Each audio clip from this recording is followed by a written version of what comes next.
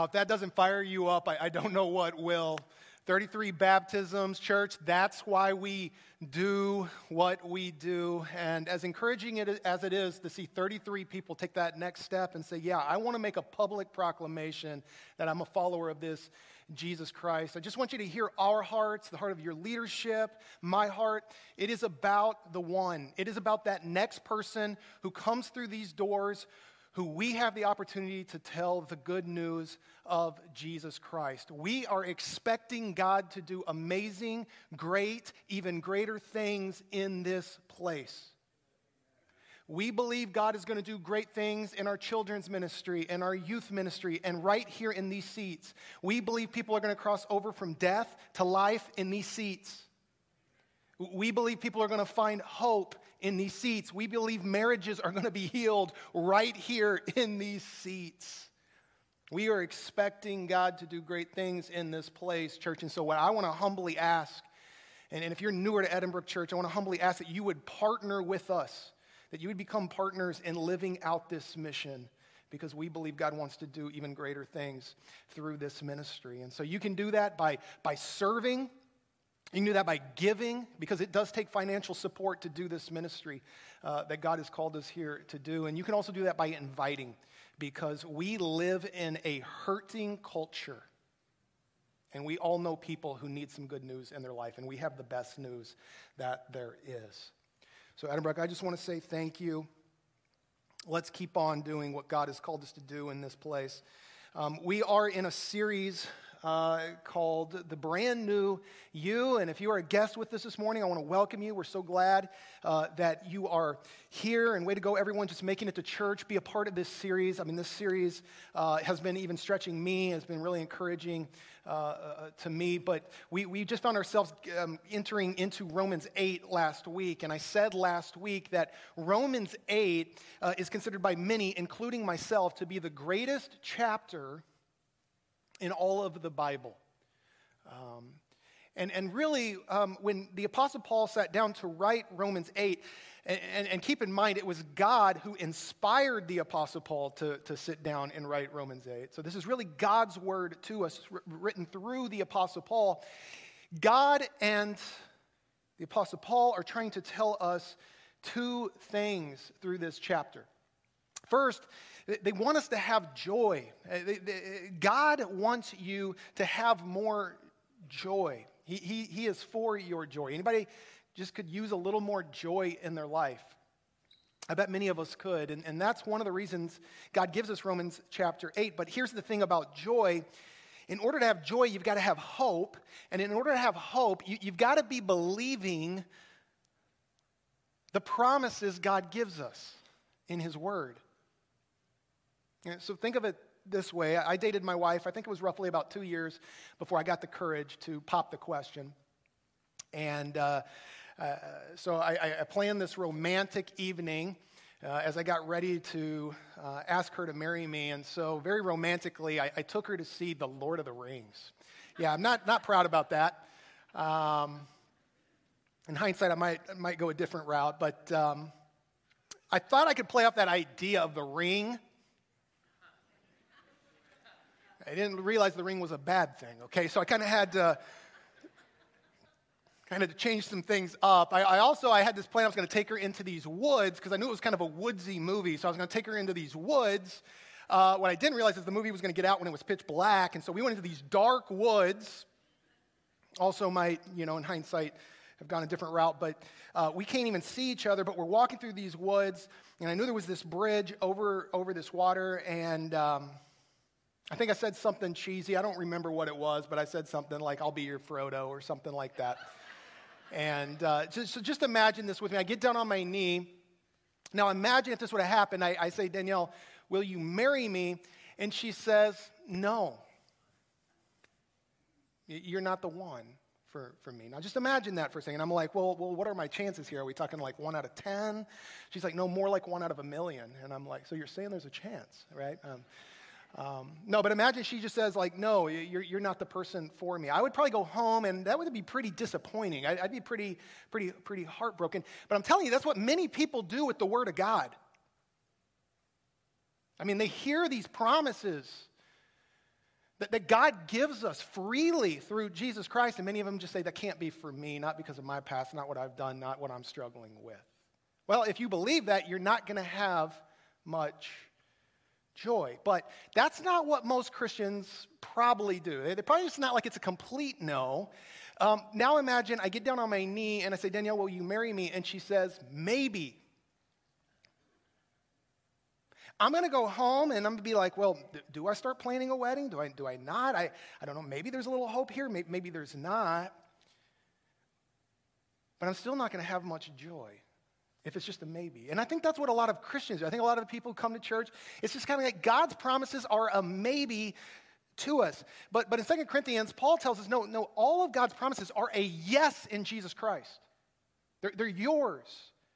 And if you're going to have joy in your life, you're going to have to stand on these promises. You're going to have to build your life on these promises. You're going to have to trust and believe in these great and amazing promises like we're going to see today in Romans 8. But the second reason the Apostle Paul writes chapter 8 is also because he wants to encourage us in suffering. The Bible does not sugarcoat struggles and hardship and suffering in this world. We live in a fallen and broken world, and our suffering can be very, very, very real. In fact, when Paul writes this to the church of Rome, they're experiencing persecution. They're being alienated for their faith, losing jobs and things like that just because they're Christians. We know the Apostle Paul was no stranger to suffering and hardship. In fact, he gives us this list in 2 Corinthians 11. I'm going to have to read this quickly, but I mean, just hear this. Hear what the Apostle Paul dealt with in his ministry. He says, I have worked much harder. I've been in prison more frequently. Prison. I've been flogged. That was a kind of whipping where at the end of the whip, they would attach like pieces of bone or something else, rock, so it would tear your flesh. He's saying, I've been flogged more severely. I've been exposed to death again and again. 5 times I received from the Jews the 40 lashes minus 1. 3 times I was beaten with rods. Once I was pelted with stones.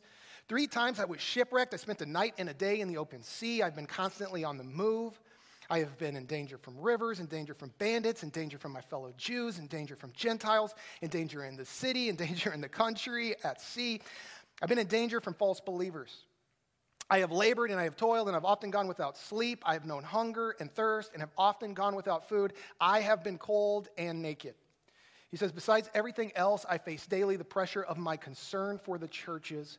Who is weak and I do not feel weak? Who is led into sin and I do not inwardly burn?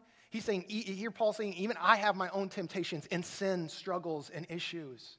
So I want you to hear this. Apostle Paul, who's writing these things this morning, he is no stranger to pain, hardship, and suffering. But he's going to give us Romans 8 because he wants us to know the end of our story. He wants to encourage us in our suffering by telling us how is it going to end. Okay. So my kids, for the first time, we sat down and we watched Aladdin. This was probably about 3 years ago now for the first time. Not the movie version. This was the cartoon. I had already seen Aladdin, but I kind of played along like I had never seen the movie. And so we sat there, and my kids started to get kind of sad when they thought the genie was not going to escape at the end. Right? They started to think like the genie was supposed to be freed. Aladdin promised he was going to be freed. And now the Aladdin's saying he's not going to use his wish on the genie. He's going to use all his wishes on himself. But I said, you know what? I have a feeling the genie is going to be freed. And you're like, Dad, how do you know that? And this and that. And then the end of the movie came, and you know what happened? And this, I'm sorry if this is a spoiler alert. The genie was freed. And my son looked at me and he said, Dad, you are a movie genius. And I said, son, yes, I am. I am a movie genius. Now, most of us don't like spoilers when it comes to like movies and books and things like that. Like we don't like the spoiler when it comes to other people's story. But I do believe we would like a spoiler to our own story, because when you are in the middle and you don't know how it plays out, you want to know, how is this going to end? And some of you are in that chapter that is hard right now. I don't know what that is, but you are in a hard chapter, and you need to know how the story is going to end, because if you don't, you are going to be tempted to question the goodness of God in your life. And Paul doesn't want us to question the goodness of God. He wants us to know how it all plays out and how it ends. Which brings us to the verse we're going to be looking at today, and I just want to focus on this one verse. It's Romans 8:28. My hope is that this would become a fighter verse for all of us. But this is what it says. It says, "And we know that God works together all things for good to those who love God, to those called according to his purpose." And the last thing I want to do is trivialize this verse this morning. This is one of those verses we love to slap on a coffee mug. But this is one of those verses when you are in your chapter of pain that you can stand on, you can trust in, and a verse that can give us all hope. When I look at this verse, I see basically 5 things that the Apostle Paul wants us to know. And so I just want to work through these 5 things. Here's the first one. Concerning God's goodness, we can know that God's goodness is certain. God's goodness is certain, okay? He says, and we know that God works together all things for good. It's a certainty. Now, there's a lot of things in life that we don't know. We don't always know what God's will is in a given situation. Do I take this job? Do I take that job? Sometimes we don't even know how to pray in a given situation, right? You don't even have the words. In fact, it's kind of interesting in context of this suffering. Just a couple of verses earlier, Paul says this. He says, the Spirit helps us in our weakness. We do not know what we ought to pray for, but the Spirit himself intercedes for us through wordless groans. Sometimes all you can do is just groan. It's just groan. When I hear about people who are going through hard times, people who are receiving, diagnoses and people, going through divorces and their spouses leaving them or the loss of a loved one. So all I can do, I just groan. I don't even know what to pray. All I can do is I just groan. I had a grandfather. He would pray, and I would just hear him groaning. And he would pray, and sometimes I would just hear him groaning for me because I was a wayward grandchild, prodigal grandson. And he would pray for me, even after I stole his car. My grandfather could be caught groaning for his grandson, that I would come to know Jesus. And I believe I am now the fruit of his prayer and other people's prayer, of just that groaning. Not even know what to pray, but just, Lord, bring them to yourself. And by the way, if you are a parent or a grandparent with kids or grandkids who aren't walking with Jesus, and you don't even know what to pray, you just let the Spirit work in you and just groan for them. You desire for them to know Jesus. That's the Spirit working in life. We don't even always know what to pray, but here's what we do know. We do know that God is going to work all things together for good. Okay, that's what Paul's telling us. That is what we can know. The way Jesus described this, he said the storms of life are going to come. He didn't say it's a matter of if they come, it's a matter of when they come. But he said, if you trust in my promises, if you will trust in these promises like this, and you will build your life trusting and stake your life on these promises, the storms of life are going to come. It is going to be painful. The promise is not that you're going to be free from pain in this world. The promise is that when it comes and all is said and done, you are still going to be standing. That's the promise. And that you will be victorious over the struggles and the challenges and the problems of this world. And this we can know it's a certainty because God has said it. The second thing I see in this passage, though, is that God's goodness is complete. He said we know that God works together. Did you catch that? All things. Not just some things, not most things in your life. This is incredible. He works out all things. It's all things, your grief, your pain, every experience you have on earth, he is going to work it out for your good. And this is something the Bible refers to as the sovereignty of God, the fact that God is in control of all things. Now, this doesn't mean, that God causes evil, but God has given us freedom. He's given us free will because he wants our love for him to have meaning and to be meaningful. If we were just programmed robots, it wouldn't have meaning. We would just love him, but it wouldn't be our choice. He gives us this choice, and not everyone chooses, not every spiritual being chooses, and talking about Satan here, chooses to love God. And so as a result, there is evil in this world, but not for 1 second does God stop being sovereign and control over it. This idea of sovereignty, it goes back to kings who would rule over a kingdom, and they could issue a decree, and whatever they decreed, it would be done whenever and wherever they willed. And you can see why this is used of God. It's used of God to say God he's in control, and what he wills will be done. Because what some Christians do is they think God and Satan are equals. But that's not the case. Continuously through the scriptures, God is outwitting and outplaying. I think I'm quoting Survivor here, but he is outmaneuvering Satan at every twist and turn. And he does that in the Bible, and he'll do that in your life too. But of course, the greatest example of this is Jesus. Satan enters into Judas and has Judas put Jesus up on the cross. I've gotten rid of this Jesus. But little does he know, that's what God was using, that Jesus was the sacrificial lamb who was now dying for the sins of the world to bring salvation to all who would believe. Satan thought he was doing his best. Satan thought he had won the day, but little did he know God was outwitting him. Because he is all wise, and he is all powerful, and he is all good.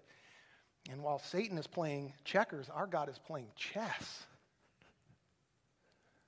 Because our God is a sovereign God. Nothing takes it. Even if beings don't realize that, we know that God is in control. I love this verse from Isaiah 46, 9 through 10. It says, remember, this is God talking, remember the things I have done in the past. Like if you just thought about your past, just meditated on that a little bit, some of the things God has done in your life, you'd be reminded of his sovereignty. He says, for I alone am God, I am God, and there is none like me. Only I can tell you the future before it even happens. Everything I plan will come to pass, for I do whatever I wish. Friends, if you believed this morning, if you believed that God was in control, it might just bring you a little rest. Just a little more peace from your anxieties and your worries, trusting that he is in control. I love what Oswald Sanders says. He says the circumstances of the Christian's life, they are ordained by God. There is no such thing as chance. Love refuses to believe that God is not interested in every detail of life. Everything is permitted and designed by him for his wise purposes. He will not cease his supervision for one moment. And to that I say, amen. And friends, if you would trust that, if you would believe that he is in control and he is working it out, all things for your good, you might just have a little more peace and rest this morning. Fourth thing I see in this text is that God's goodness is mysterious. It's mysterious. It says, and we know that God works together all things for good. He's working all things together. It's a mystery. It doesn't say for we see God's goodness in all things. Not everything in our life is good. But what he's saying here is that God is taking it and he's working it all together, but that's a mystery. We don't always see it in the here and now. Because there's going to be times in your life where you are going to just, God, I cannot see how you could bring anything good of this. Anybody ever said that? I know I have many times. I just do not see how you could bring anything good out of this. But that's the promise. Maybe the best illustration of this is baking. I don't do a lot of baking. I do mostly the eating. But I do know a few things about baking. Like, you take these raw ingredients and you put them together, and you can make something incredible. You can take the raw ingredients of things like flour, but does flour taste good in and of itself? No. I thought maybe at one point vanilla extract, because it's vanilla, would taste good. Does vanilla extract taste? No, it's bitter. Salt in and of itself isn't good. But it's amazing because you take these things, you take them, and you put them in this batter, and you can create a delicious cake using these raw ingredients. And see, that's what Paul is saying here. What God is going to do is he's going to take all things, he's going to take even the bad things, he's going to put them in the batter, and he's going to do something better. He's going to take the bad, he's going to put it in the batter, and he's going to do something better. That's the promise here. But you've got to believe that. You got to believe it. So like I was doing some study, and I found out that two of the most common things people,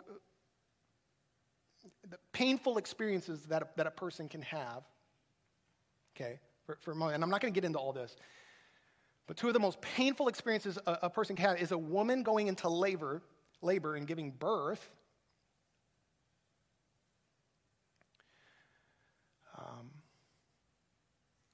or a man passing a kidney stone.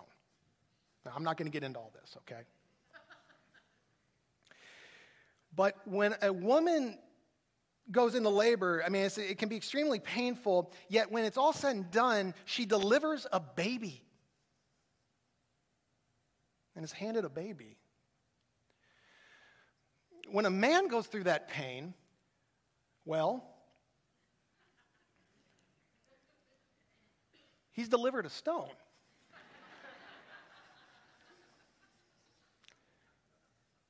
And so a woman, she's handed this baby, and in that moment, it brings her such joy, she even forgets about the pain. She even says, it was all worth it. It was worth the pain because here's my child. But I'll tell you, I've never heard a man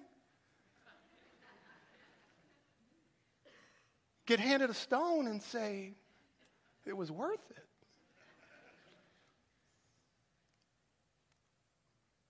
And my question for you is, what are you expecting in your life? What are you expecting from God? Are you expecting a stone, or are you expecting the joy of a child? Are you expecting the stone of condemnation, or are you expecting in Christ the child of salvation and eternal life? Are you expecting the stone of death or whatever you think happens after we die? Or in Christ, are you expecting the child of eternal life with God? Are you expecting the stone of defeat for your life? Or are you expecting the child of victory? What are you expecting? It comes down to what we believe. Just a few verses before Romans 8:28. Paul says this, he says, for we know that all creation has been groaning as in the pains of childbirth, right up to the present time. There it is. It's like all creation is groaning. There it is again, groaning. And he uses this idea of the mother giving birth to a child. But he doesn't just say it's all creation. He says, I'm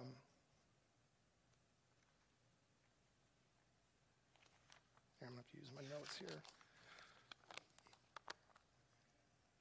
He says, we believers also groan, even though we have the Holy Spirit, and with us as a foretaste of future glory. For we long for our bodies to be released from sin and suffering. So there's this desire in us. We recognize he's not trying to sugarcoat or cover over our pain. And he says, we were given this hope when we were saved. He says if we already have something, we don't need to hope for it. If you already have something, why would you need to hope for it? We don't have it yet. We're not there yet. Talking about the end, talking about glory here. But he says if we look forward to something we don't yet have, we must wait patiently and confidently. So you've got to be patient. Whatever that chapter is in you got to be patient, but you also have to be confident it's coming. Okay? And so it's mysterious.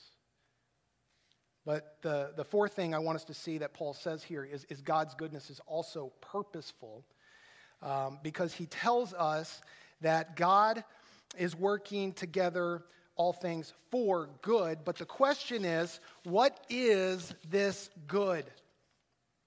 What is it that's good? Because if you try to make it, friends, into something like health, wealth, and prosperity, I'm just here to tell you, you're going to be disappointed.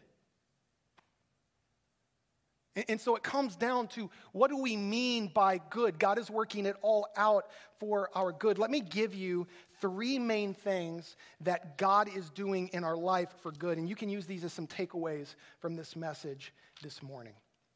Here's the first thing. He's using pain in our lives and the suffering we experience in this world first to draw us closer to Jesus.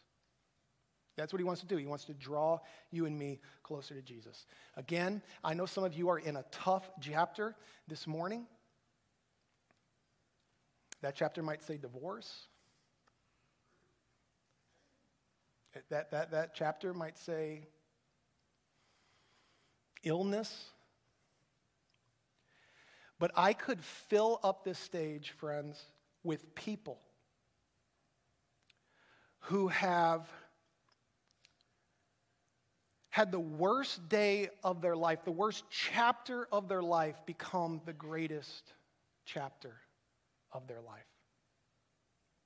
I could fill this stage with people who have experienced things like the divorce and would say, that was the worst chapter of my life when my spouse told me, but it became the greatest chapter in my life because that's what God used to lead me into a relationship with Jesus Christ.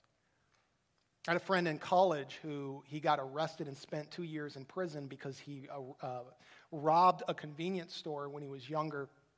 And the day that he was pronounced guilty and was going to be going to prison, he would tell you it was the worst day of his life. But it also became the greatest day of his life because it was in that moment that he surrendered his life to Jesus when someone shared the good news with him just before he went in to prison, changed the trajectory of his life.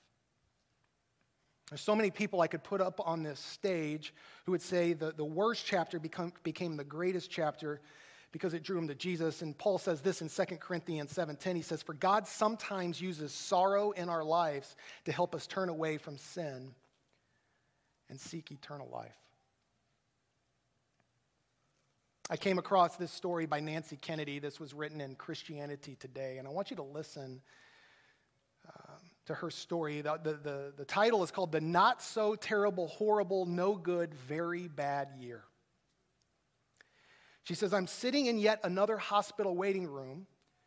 Ever since my husband Barry first underwent open heart and quadruple bypass surgery 15 months ago, I have been in more waiting rooms than I can count. On this day, I'm waiting for Barry to come out of the operating room again.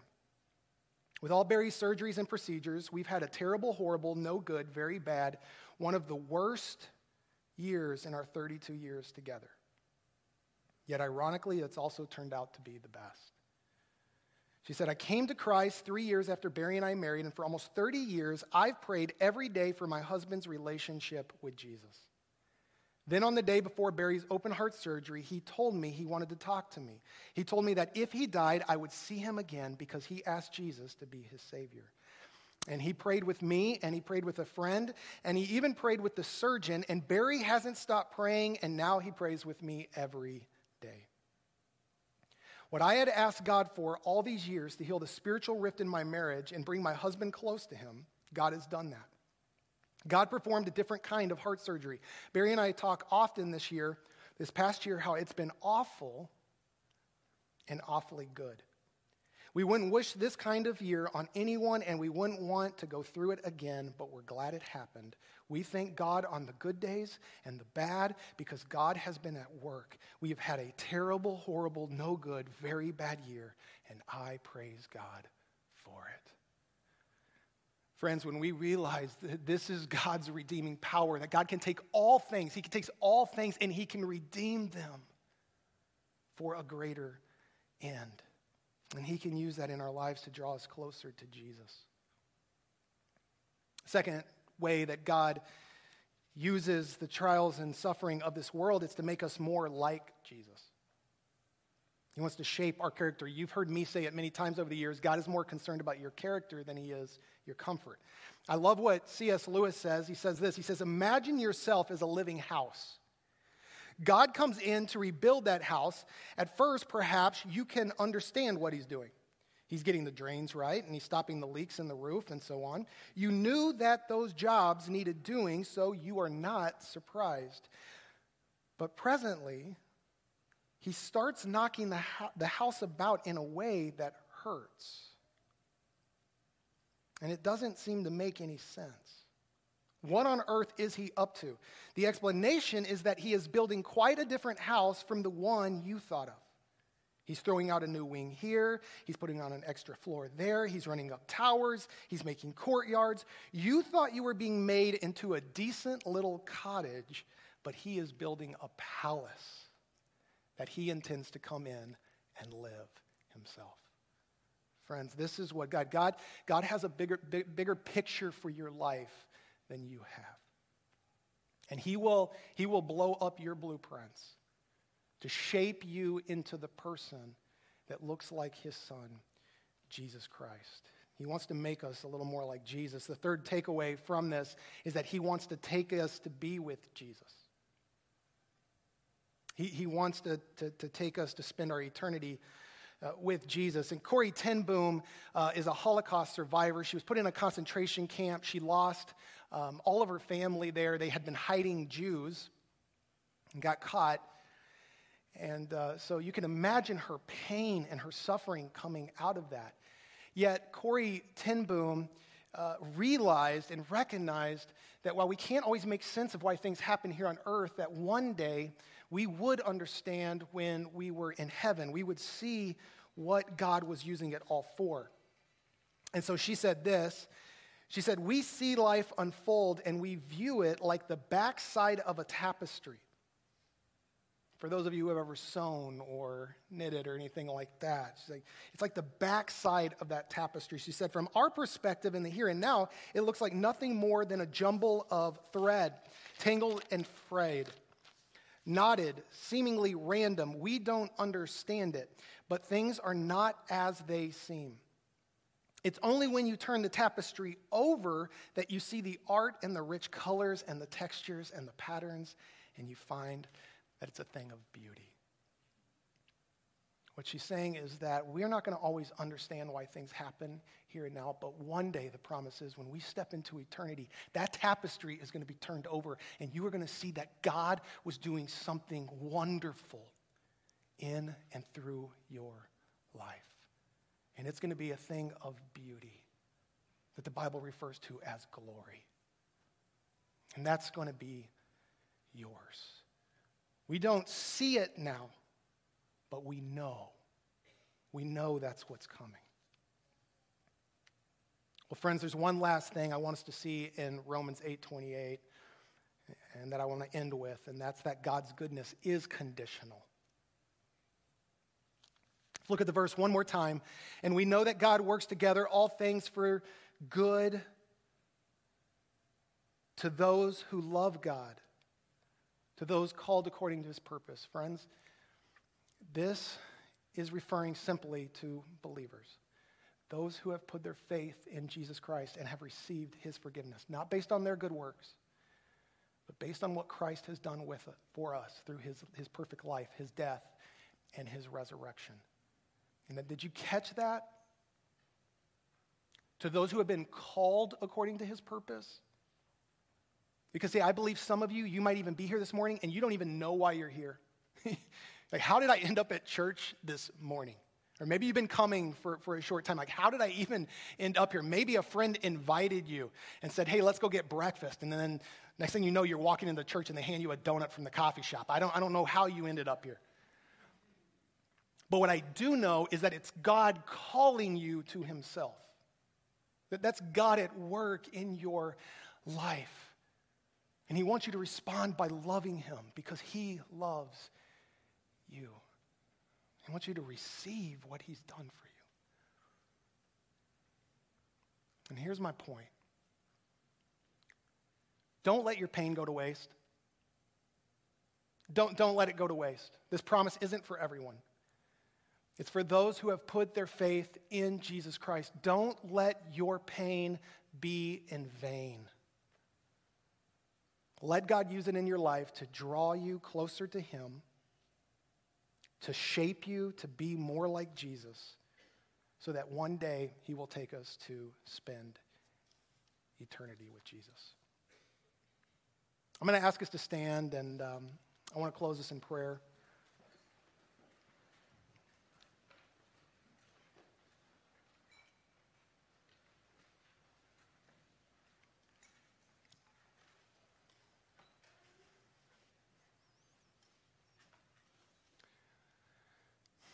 While your heads are bowed, I know a passage like this and the depths of what this is talking about, we're not going to answer all these questions in a 30-minute sermon, but my hope for all of us is that you would trust it, you would believe it, and that you would find rest in remembering that God is in control and that he is sovereign, and at the end of your story, it is a good one.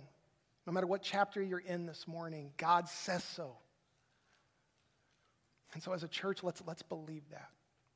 And so Heavenly Father, I come before you in a way this morning, kind of advocating for us, interceding for us, because I know some of us are going through stuff. Verses like this can be difficult. They can be hard. Some of us, maybe we don't even want to hear verses like this. But God, this is a promise that you've given us, and I pray that you could use it in our lives in such a way that maybe we just loosen our hands just a little bit on the things of this world to get a little more excited about the eternity that's coming. The eternity that you've prepared for us and that you've promised us, where we're going to be with you and we're going to see Jesus, our Savior, face to face, and we're going to live forever and ever with our brothers and sisters. May we just get a little more excited about that this morning, Lord.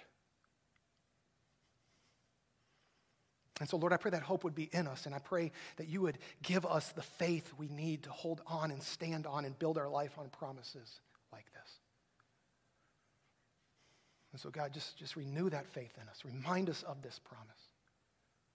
And help us to trust you for it, that our story will end well.